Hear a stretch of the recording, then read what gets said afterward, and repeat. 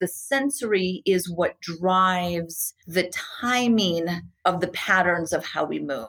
And everything is about timing. So it's much less of, are your glutes strong? Are your abs strong? But it's more at what time or at what rate and for how long did your glutes contract, right? So there's a lot of characteristics under a muscle contraction.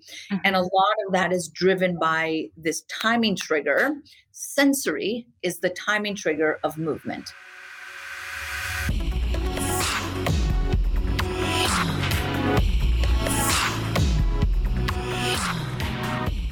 Welcome to This Thing Called Movement, a podcast exploring our relationship to movement and how it impacts every other aspect of our lives.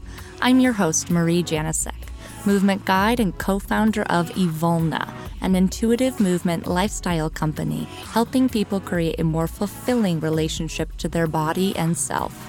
Through my work in the fields of dance and fitness, I've always been deeply connected to movement and fascinated by how it shapes us. Join me as I dive into conversations with esteemed professionals from a variety of fields and backgrounds. Together, we'll gain insight into their personal movement experiences, the transformations that resulted, and how movement has affected their lives at large.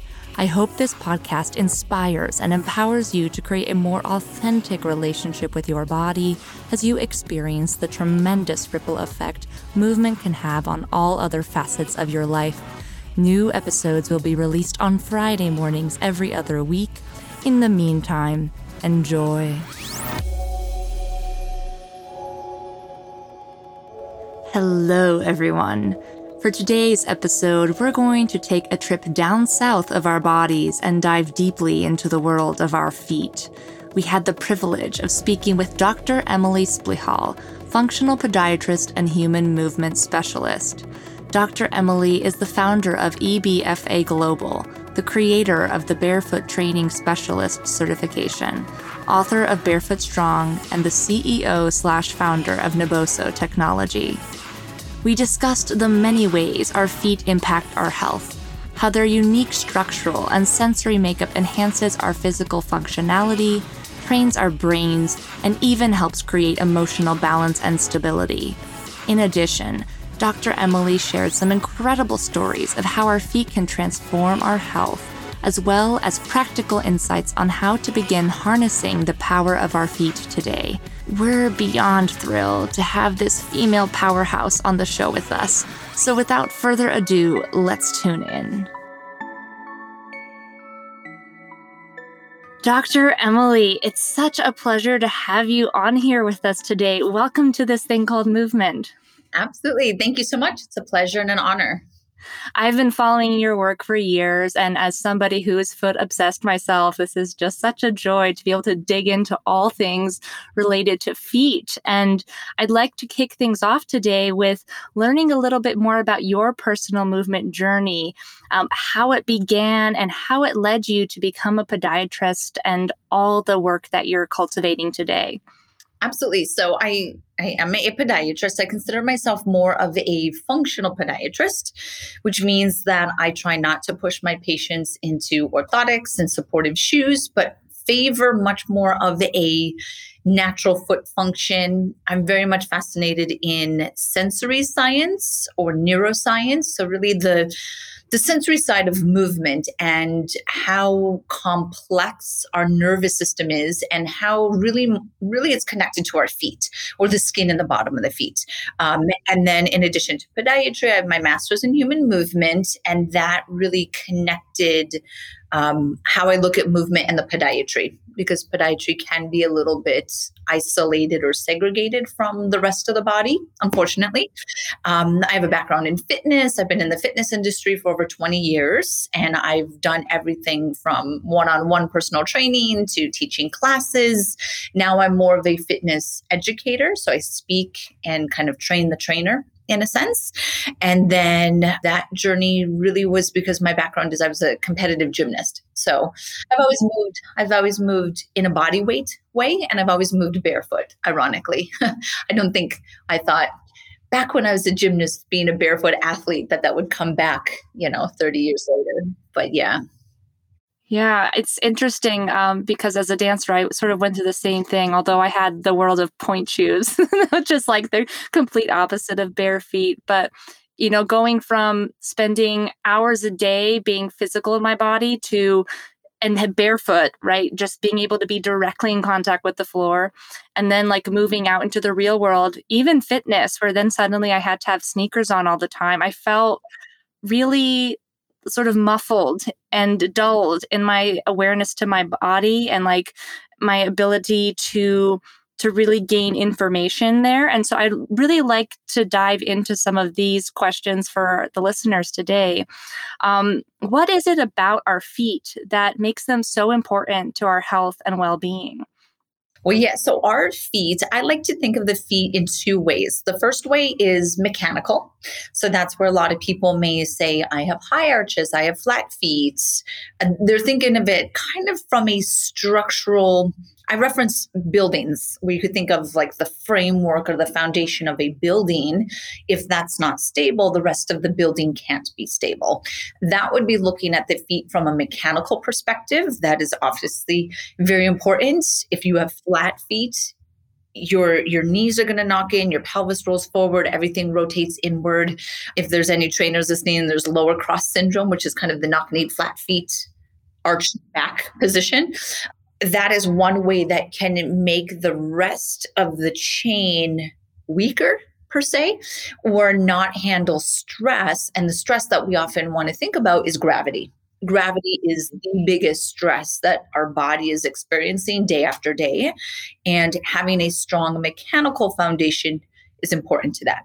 Now, very similar to that, what ties into the other way that I love to speak about feet is the sensory side. And this is what I have referenced earlier, that I love the sensory side of movement, is really looking at the nervous system and how the nervous system affects our fascia and our muscles. So everything is based around this baseline tone in our body, right? So as we stand, your muscles have this low-grade contraction, or your fascia has low-grade tension.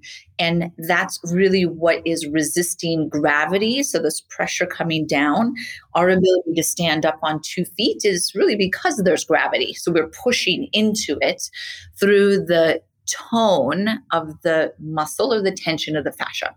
Now, what triggers that is sensory.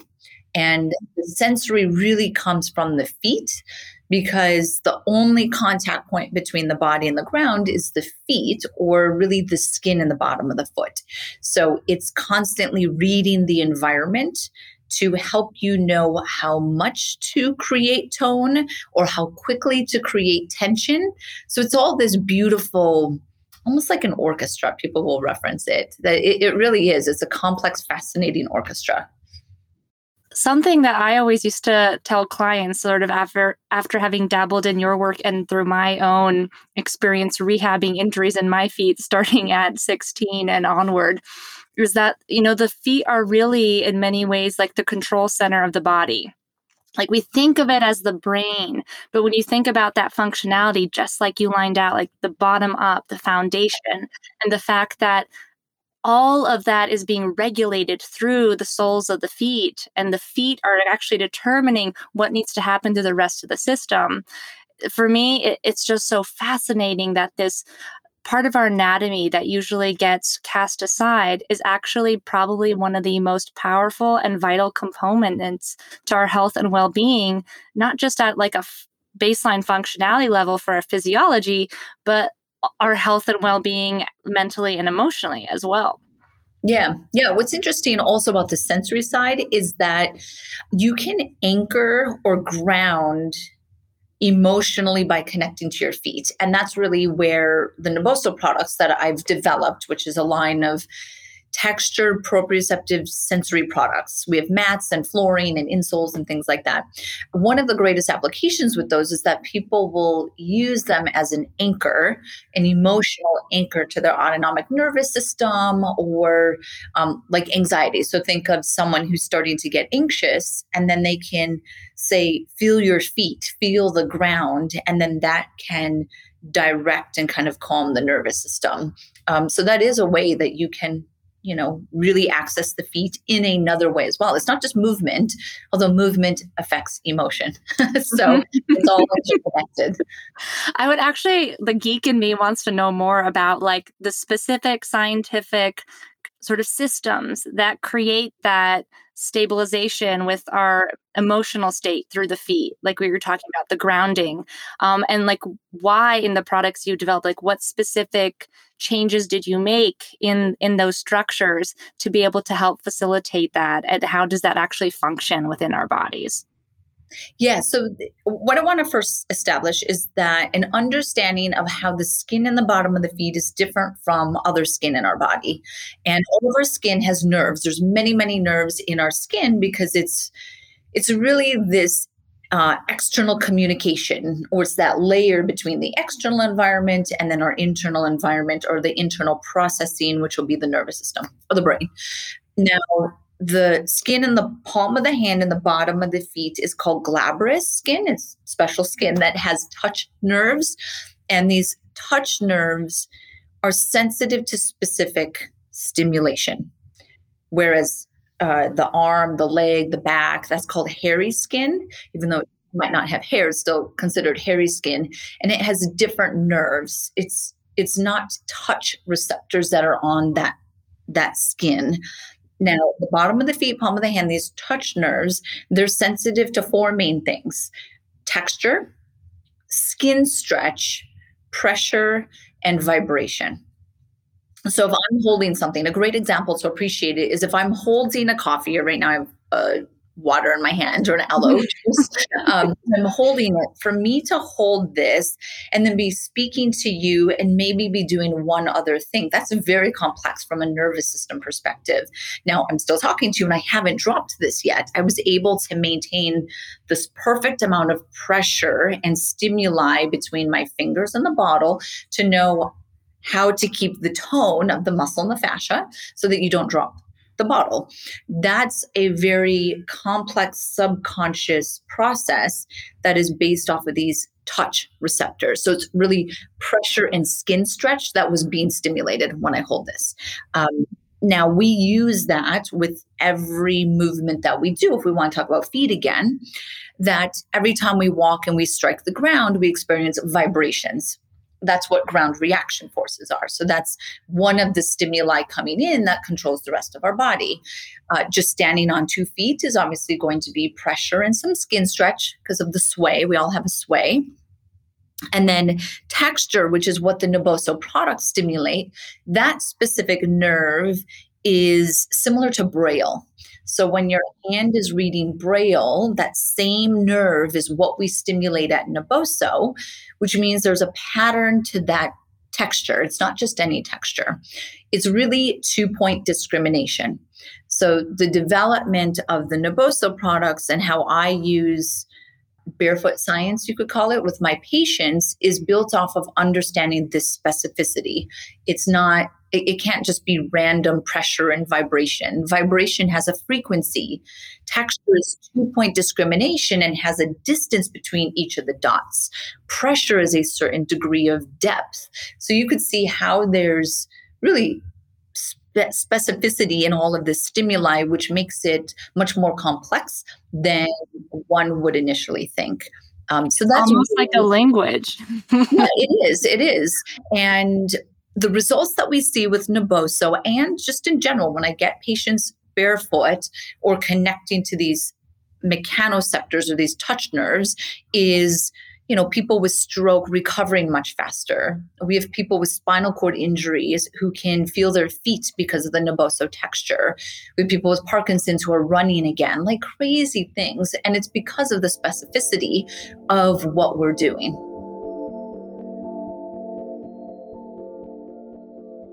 I actually had no idea that you could change such a significant neuromuscular patterning, like something like Parkinson's, just through the feet alone. I think especially even in the world of fitness, and even in like those niche areas of fitness where it is more recovery and regeneration focused, like the feet still are barely brought into the equation. I think, like there's been some new information coming out about the big toe being the big sling, but I love what you're doing and how it really goes into this whole subset world that lives within our feet, and how our feet are so responsible for being able to communicate information throughout our bodies that can help actually reset how our bodies function. Even something like Parkinson's. I had no idea you guys are eliciting those kind of effects. Yeah, I mean, we even have some neurologists who will be like, how is this? Like, where they're really surprised by the results. But honestly, it makes sense when you think of, I'll try to explain this in a simple way, but from periphery, which is the hands and the feet, right? So periphery is far away, and then central, coming into our center. The peripheral input, depending on the type of the nerve, has a different pathway up to the brain. So some of these movement disorders where like Parkinson's and MS and certain things, the injury or the location within the brain is a little bit different than the pathway of how that information is coming up. So it could be a way that you could almost say like hack the nervous system, that you're hacking the nervous system by understanding this other side route. Like it's kind of taking like a detour to the central nervous system and then allowing you to still create this picture of your body. And the ultimate place that this information needs to go is it's the front of your brain called the neocortex. And then there's a part that's called the somatosensory cortex. And all of those patterns are established really, really early on in our life. So if you have a lot of patterns in your brain, synapses, if you want to call it, and then you had a stroke, but you have all these great patterns in the memory bank, and you can stimulate them through sensory of peripheral, you can access them then. And this is what we're seeing, is that this is a conduit to access those kind of sensory driven patterns. Walking is one of them. Walking is one it's a reflex pattern that if you can trigger that reflex or the memory of the pattern, then you're able to see quite impressive changes in the way people move.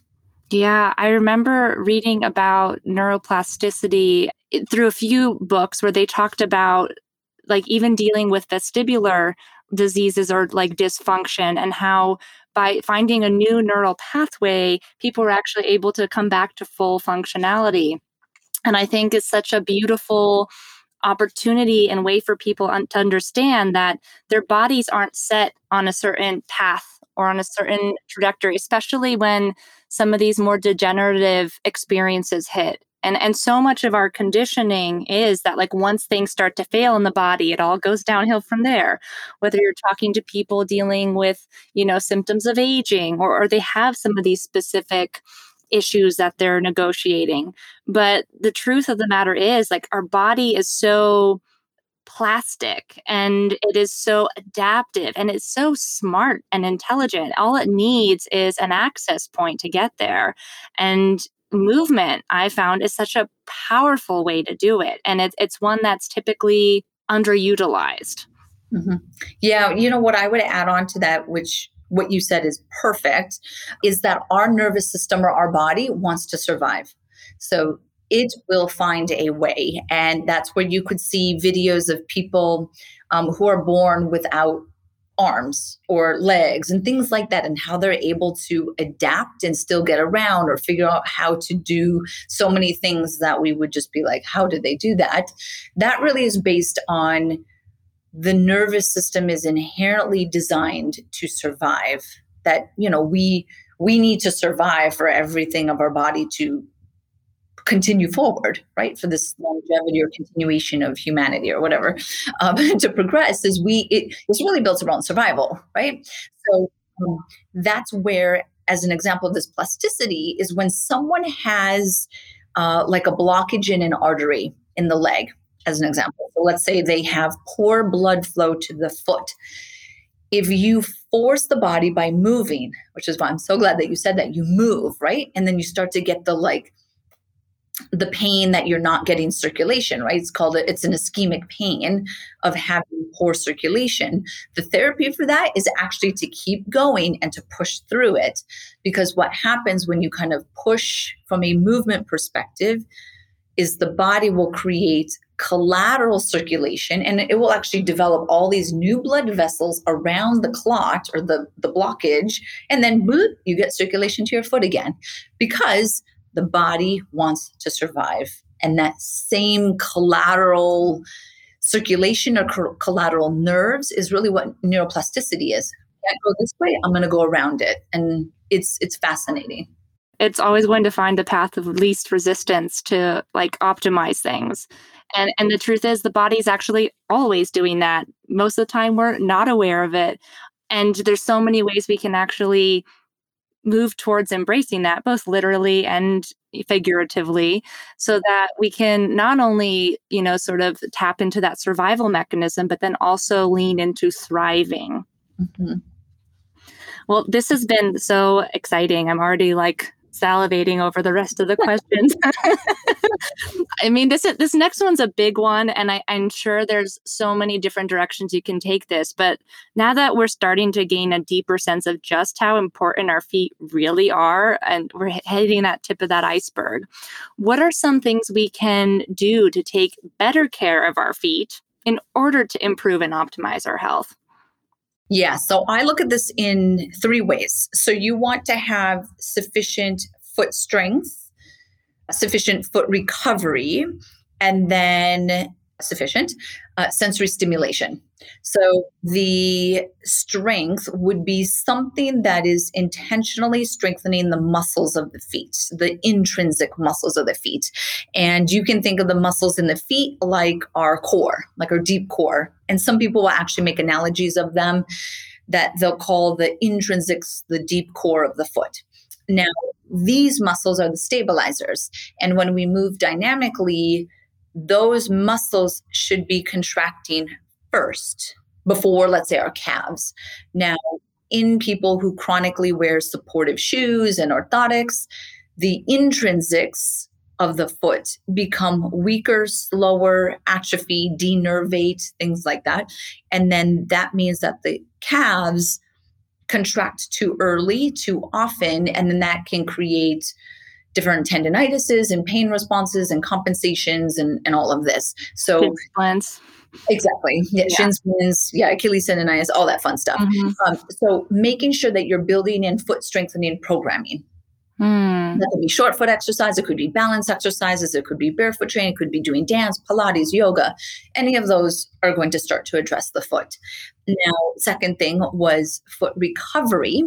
This is where I believe that people should be releasing their feet. You can either roll your foot or stand on a golf ball, lacrosse ball, whatever it is, every day, 5 minutes in the morning, 5 minutes in the evening. So you're doing something to give a little bit of a TLC or a reset to the muscles of the feet. And that is really important because depending on what your job is and where you live, you could be spending 8 hours on your feet in a day, standing, walking around, standing. Or when I lived in New York City, I would take 20,000 steps a day easily every day, right? So that's a lot of stress that our feet are taking that it's underappreciated, which is why we're doing this podcast together. Finally, the third one is the sensory, because the sensory is what drives the timing of the patterns of how we move. And everything is about timing. Everything is about timing. So it's much less of, are your glutes strong? Are your abs strong? But it's more at what point, at what time or at what rate and for how long did your glutes contract, right? So there's a lot of characteristics under a muscle contraction. And a lot of that is driven by this timing trigger. Sensory is the timing trigger of movement. So that could be barefoot. So I didn't tell you how you could get sensory. It could be walking around your home barefoot. It could be using the Naboso insoles in your shoes. It could be doing your exercises on a Naboso mat or on a hardwood mat or on a vibration platform or walk across a pebble path. There's many ways that you can get sensory into the feet. Sensory, that's like the first one that's really jumping out to me. And the first thought I even had just listening to you is, would it also be helpful to just be putting barefoot contact and like sort of negotiating your weight on different types of surfaces? Like the big thing I'm noticing in quarantine is just how sensitive I am to surfaces, especially when it comes to my movement practice. Like the difference between being on carpet versus on like a concrete floor versus a hardwood floor. Like these feel so significant to me. And while I see benefits in each of them, like I notice I have preference for certain ones. And so I'm curious if for that sensory component, if it's a matter of allowing ourselves contact with different surfaces so that we get that varied sensory input. Mm-hmm. Yep. And I actually call that sensory variability, which is exactly what you're saying. Yeah.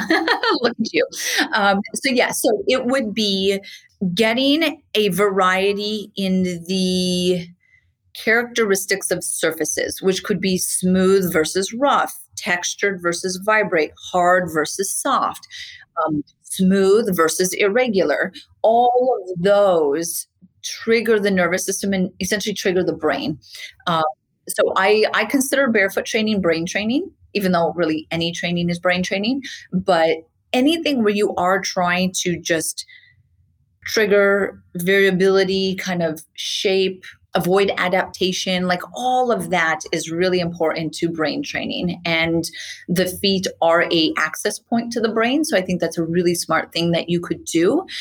You could also say that that's why someone may want to wear barefoot shoes. And then you still should wear cushioned shoes, kind of if you're trying to vary it, right? So I'm going to wear really hard shoes. I'm going to wear flexible ones, and then I'm going to wear cushioned, and then I'm going to do some heel drop, because it's just a variety to your body and your nervous system.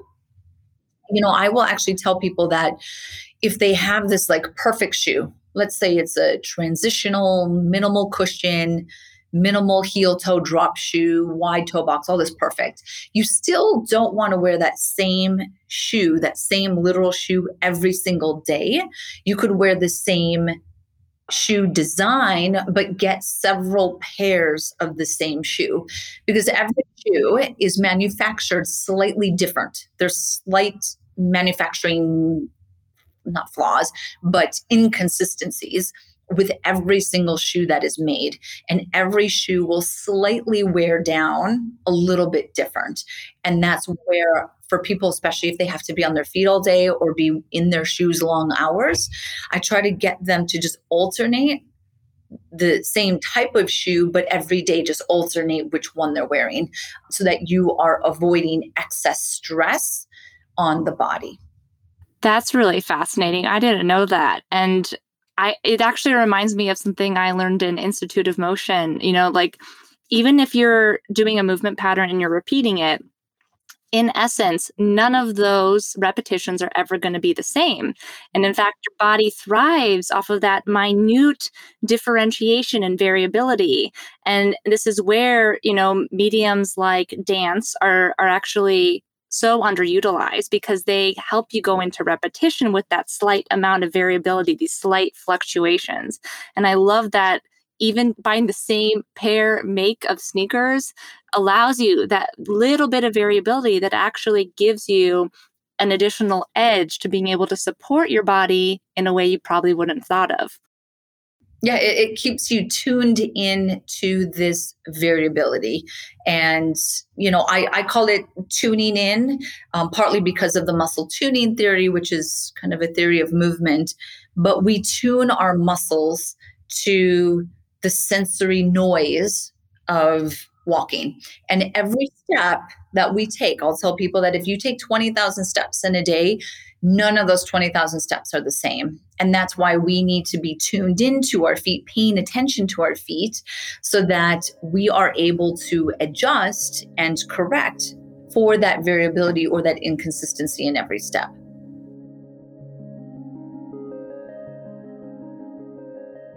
I want to jump on something that you mentioned earlier in this point of our conversation, the connection between the brain and the feet. And you did say like all movement is brain training, but I've noticed in a lot of your work, you talk about that intimate connection between the brain and the feet. So I'd love for you to take us through some of the science there and create those connections for us.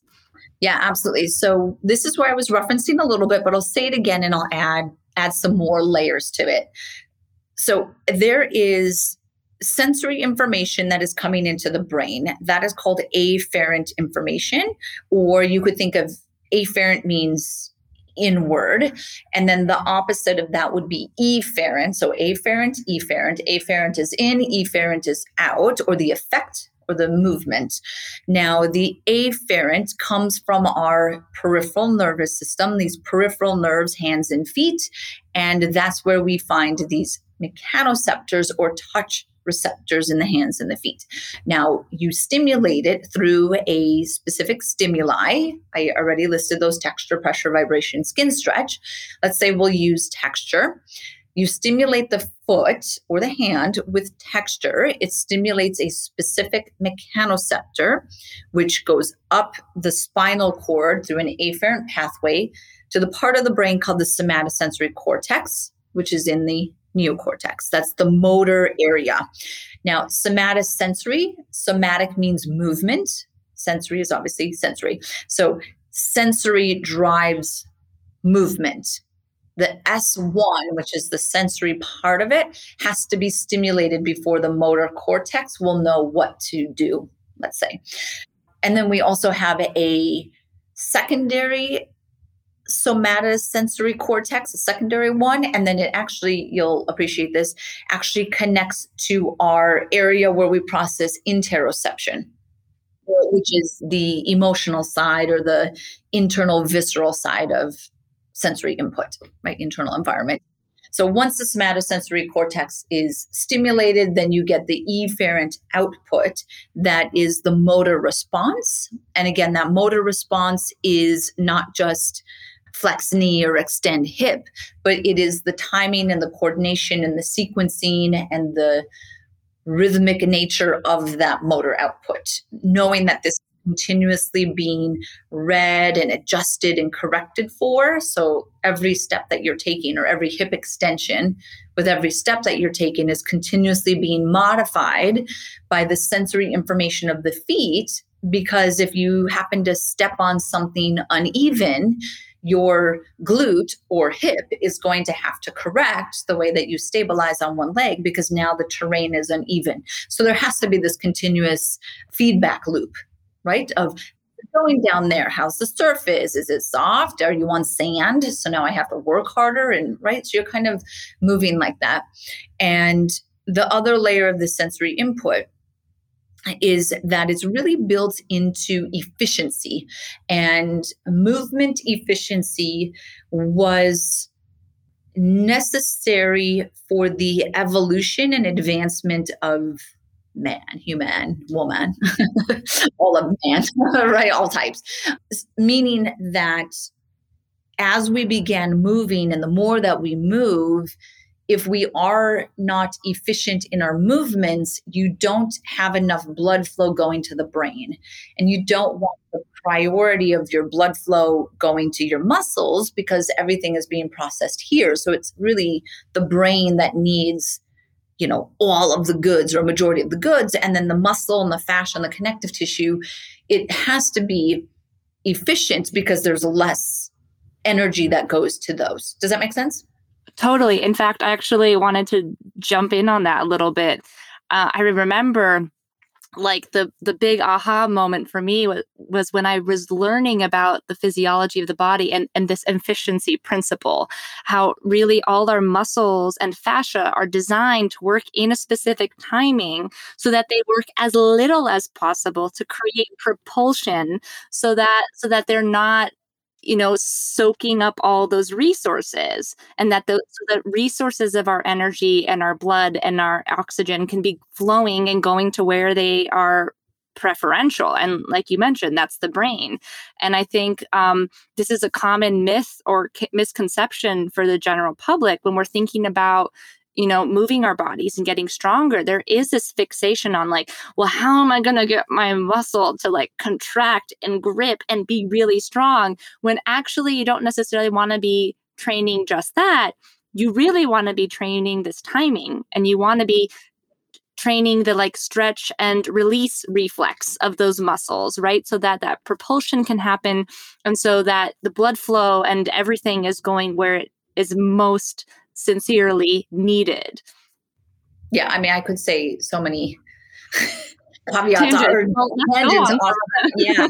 But yes, so what I would say is definitely we are designed to move like rubber bands, is kind of, or like a dancer or a cat or a child, or like those are kind of analogies of efficient movers, right? Like a child is very hydrated. Their tissue is just super hydrated and elastic, which is why they move so effortlessly and gracefully and just never seem to get tired, is because of their ability to be kind of in that optimal, efficient patterning, right? That we as adults need to try to maintain as long as possible. Now, I often will tell people that this is really evident when you look at how we walk. And we get the energy to take each step that we take from the impact forces of the successive step or the prior step. So when your foot strikes the ground and you get these impact forces, that really is your potential energy. And you need to store it within your tissue so that by the time you take the step forward, you are releasing it in a very efficient way. That impact absorption is really just through tension of the muscles. You're not contracting and relaxing in the way that people think that you are, because that takes too much time and too much energy. So yes, your muscles are kind of holding on and going for the ride, and dynamic movement is fascial or rubber band based, which is the connective tissue. And another kind of example that might help people is I can determine this based off of foot type. And the foot type that is classically the least efficient would be a flat foot or an overpronated foot, because their foundation isn't stable. So everything up the chain, like I had mentioned earlier, just becomes a little bit less active or less stable. Maybe the glutes are weaker or the core is weaker, right? Yes, it just kind of compromises the strength and stability. So now I've had patients with a overpronated flat foot come into my office and say, "Doc, I am exhausted walking. Like, you have to look at my feet. Is it my feet or something?" Where they're like, just to walk across the room, it takes effort, which means that they are using their muscles to move versus their fascia. Sure enough, I'll look at their feet and all of those patients will be overpronated, collapsed in. And then I will do a gait assessment where I can use like force plate technology, where I actually measure energy in, energy out.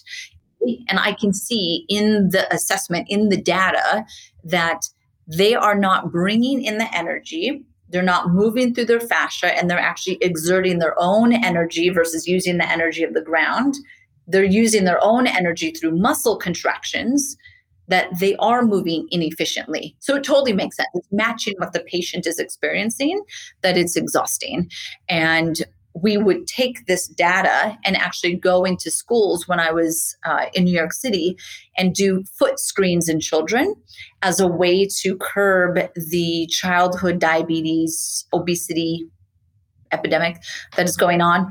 Because a lot of these children don't realize that they have a foot type that is making it hard for them to move. So they would be a child that's not running around, that they're getting tired. They can't keep up with their peers. They are clumsy. They might trip and fall on themselves. They get embarrassed in physical education. So they want to just kind of sit out of everything. And then they gain weight and get, juvenile diabetes and stuff like that. And it's all that we're talking about with that is what you said, is that we're designed to move through our fascia and efficiently, but what if our foot type is actually working against us? And that's part of what I do as well. Yeah, it's fascinating how our feet are actually tied to our energy levels too. Like, we're talking about this in the foot type creating this cascade of like, if your foot type isn't optimal, it's going to fatigue you and it's going to work against you, even with like some of these basic things like walking and running around that we think everybody is on the same playing field with, but perhaps they're not. And this actually leads me into something else I've seen you talk about, which is, toe to tongue sequencing. And when you've mentioned it, you've talked about it having similar effects to a stimulant like caffeine, for instance. So I would love to hear more about how our toes and that sequencing up through the tongue actually helps stimulate our energy levels. Yes, there is even more foot-brain connections that we can talk about, right? Yay. So there's a part of our brain. So the brain is broken down into 3 sections. Let me start there. That we have our brain stem, our limbic system, and then our neocortex. So the brain stem is going to be the oldest part of the brain. That's where you have your cranial nerves. That's where fight or flight survival is based off of.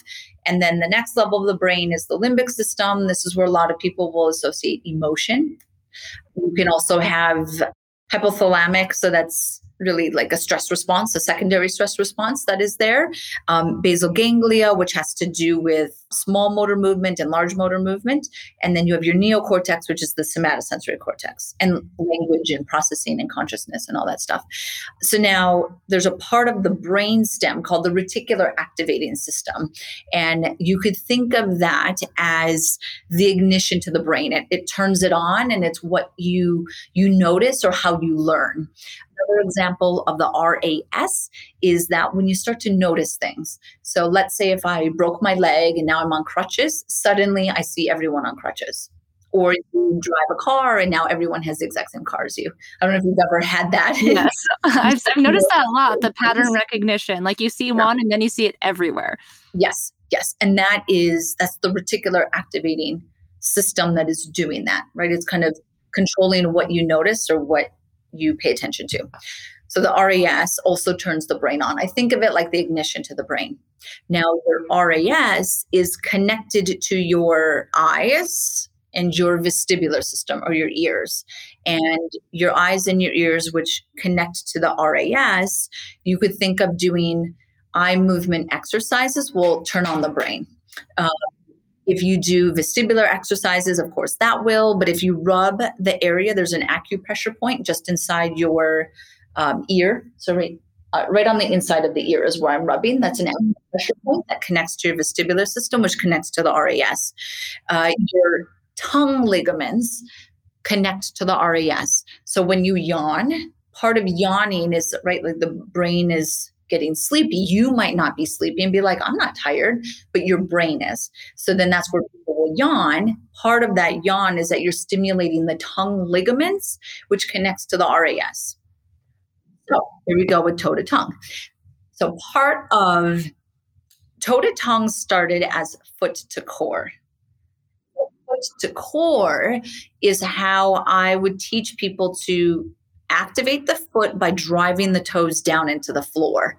So when you push the toes down into the floor, if you do that at the same time as lifting your pelvic floor, you are essentially sequencing your foundation, which is the foot, and your center of gravity, which is obviously your core, right? So you're kind of sequencing them, getting them to turn on or be online. Okay.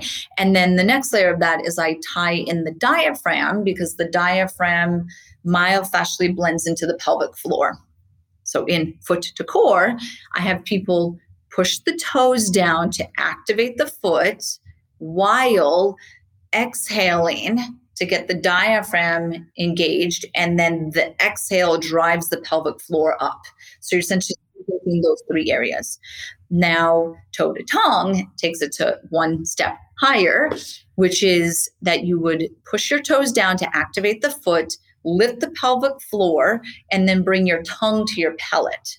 And as you do those 3 things, you will feel like there's this internal line of stability, or like a internal skeleton.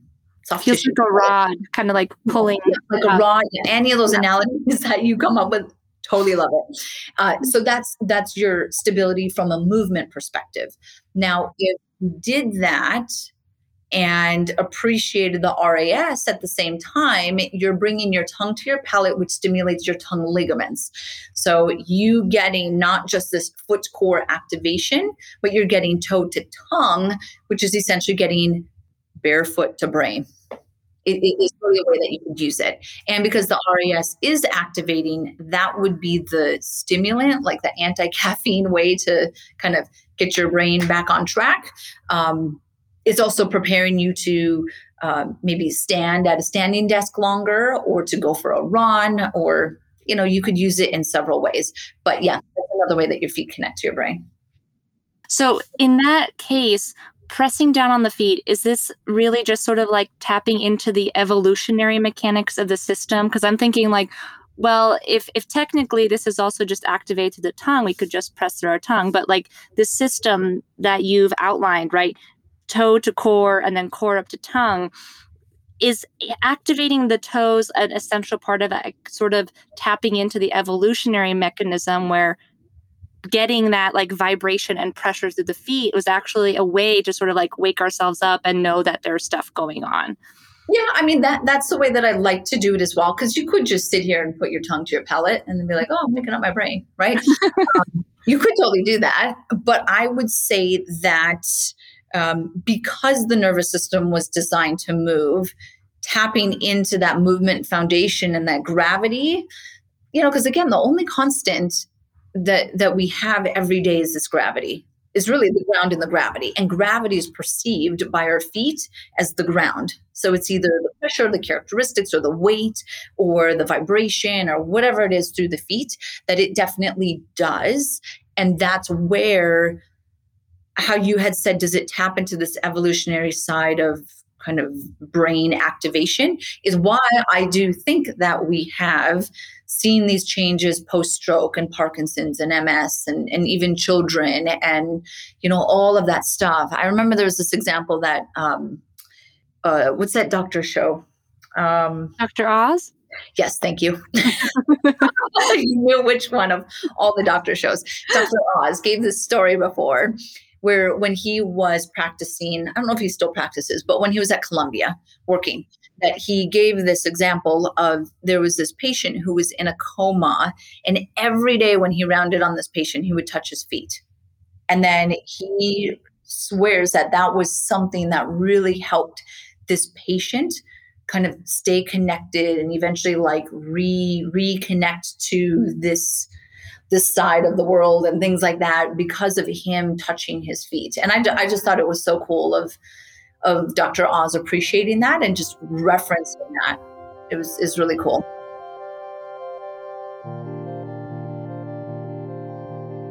I personally have always noticed such a direct correlation between not just like the athleticism or the mobility and flexibility and strength of my body, but like how good and like confident and I guess like tapped into my body I feel so closely with what's going on with my feet in these phases in my life. And anytime my feet have been incapacitated or limited by any way, whether it was like injury or like circumstance, like there was always such a clear tie-in with what was going on with the rest of my body at the same time. And then those phases in my life where I've been able to be more barefoot, I've had some of like the variability in these 4 factors of the feet, whether it's texture, pressure, stretch, like these things you've talked about. Those have been the times where my body's felt at its best. And so I would love to know, is there a direct correlation between the health of our feet and the health of our bodies? For instance, if our feet are getting like all these sort of panels of nourishment that they thrive on, does that encourage the thriving of everything else? I mean, I would say so, which is why I wrote my book, Barefoot Strong. I mean, I knew the answer is yes, but like I would love to dig into it.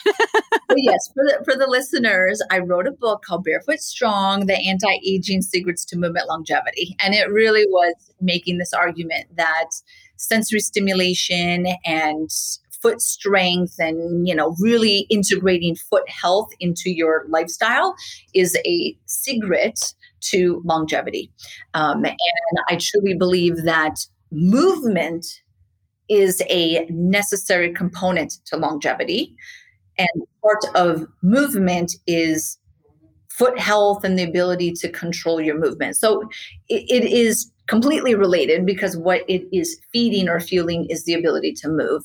And especially through Naboso, I've had the opportunity to work with aging populations of various ages, all the way to 85, 90 onward. And what you start to see is that when they start to lose this movement, they get this loss of independence and isolation.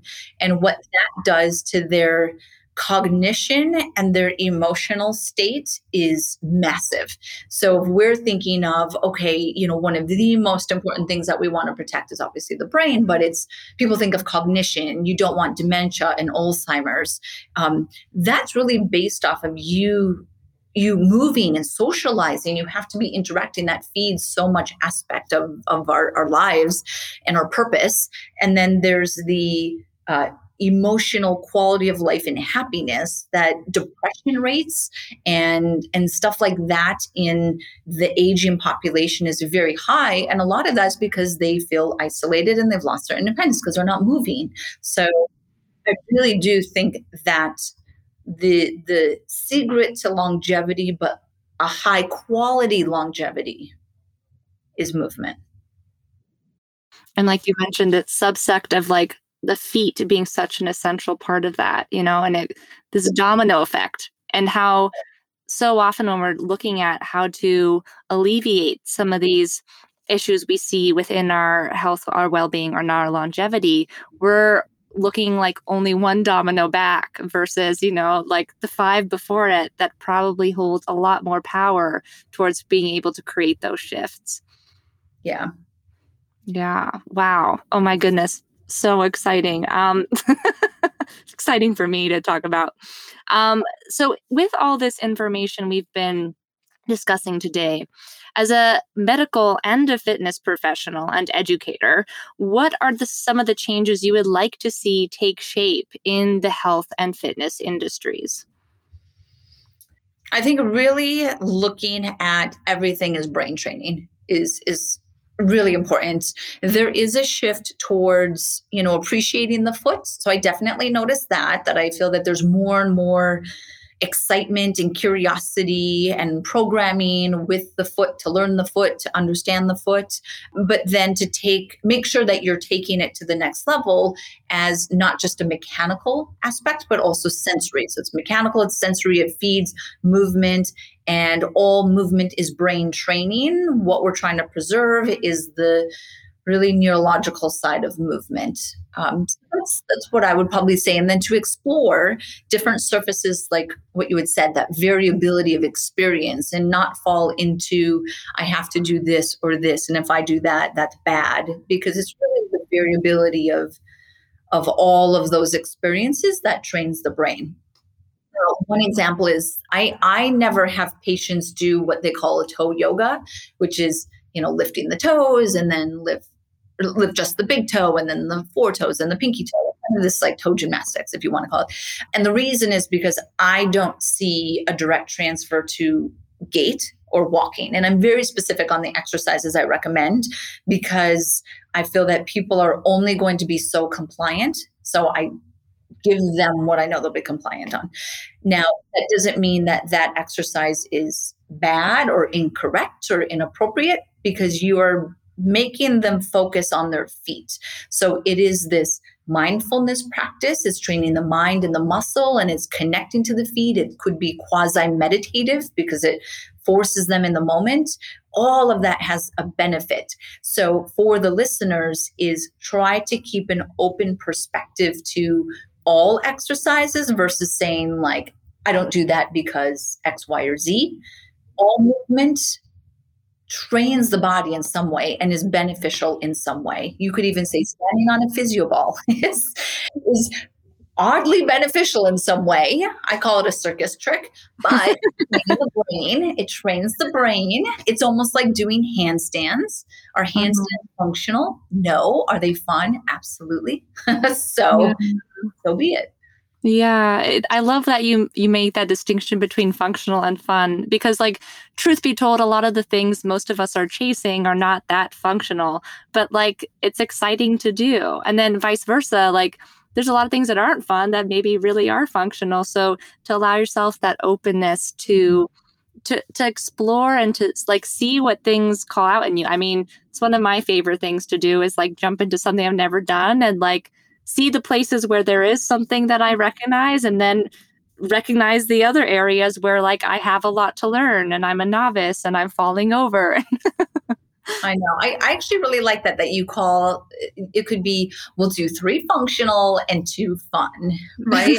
And just to get the client to have fun, even if you're like, okay, freestyle dance, I don't know, like, right? That probably has no effect on their like fitness goals or whatnot, but it still gets them moving and it's exploring and it really taps into that mindful side of it, where my other passion is the interoceptive side of the body. And sensory science is not just exteroceptive, which is all the touch that I was talking about. That's external environment sensory.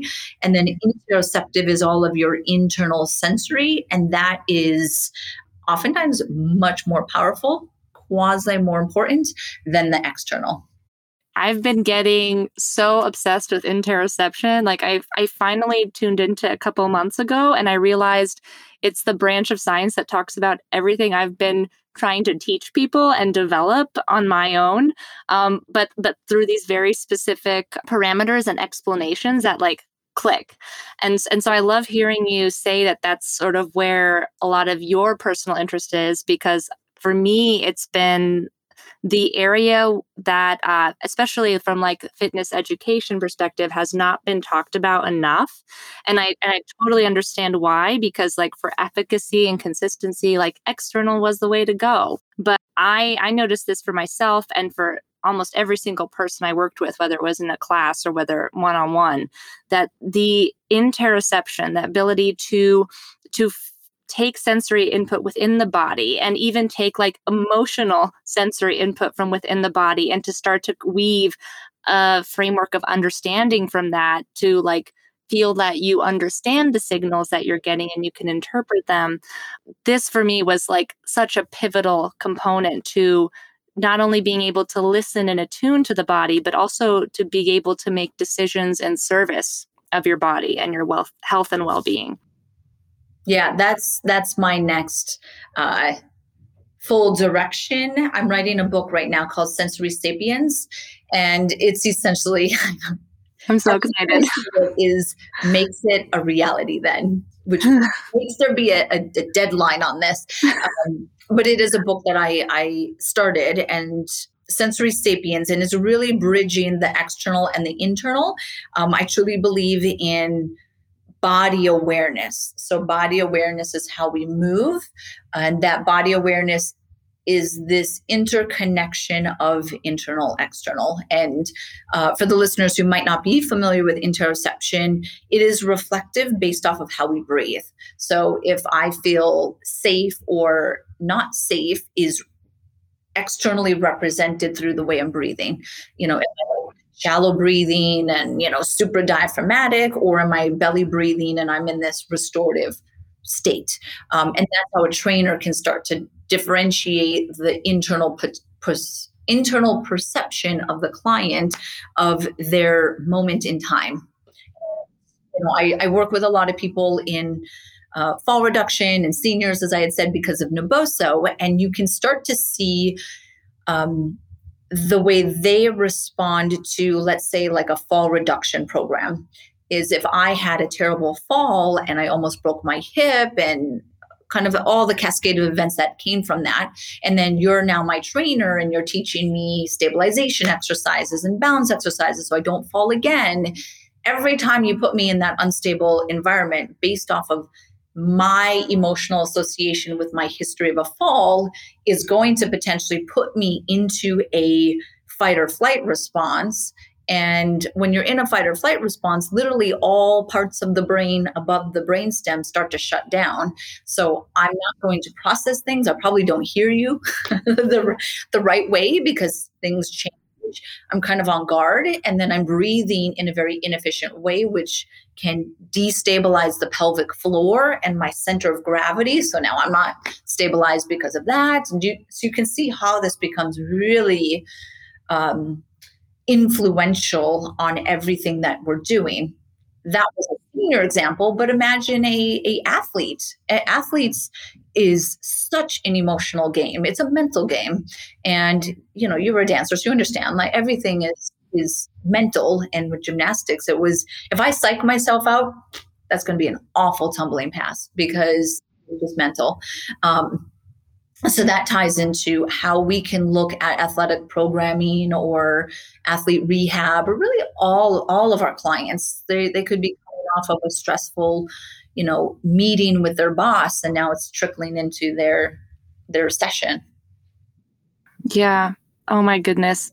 There's a whole second interview in this. So I'm going to sort of wait, and we'll put a pin in it for next time. But thank you so much for coming on with us, Dr. Emily. This was such an illuminating and wonderful conversation, and I'm honored to be able to share your wisdom and insights with everyone here today. Thank you so much. It was an honor, and I actually had a lot of fun. So thank you. Thank you for tuning in with us today. You can find contact information and all references made during the show in the show notes. If you enjoyed the episode, don't forget to subscribe, leave a review, and spread the love by sharing with family and friends. If you want to learn more or would like additional support in your movement relationship, head to our website at evolna.com. Be gentle, be generous, and be good to yourself, and have a beautiful day.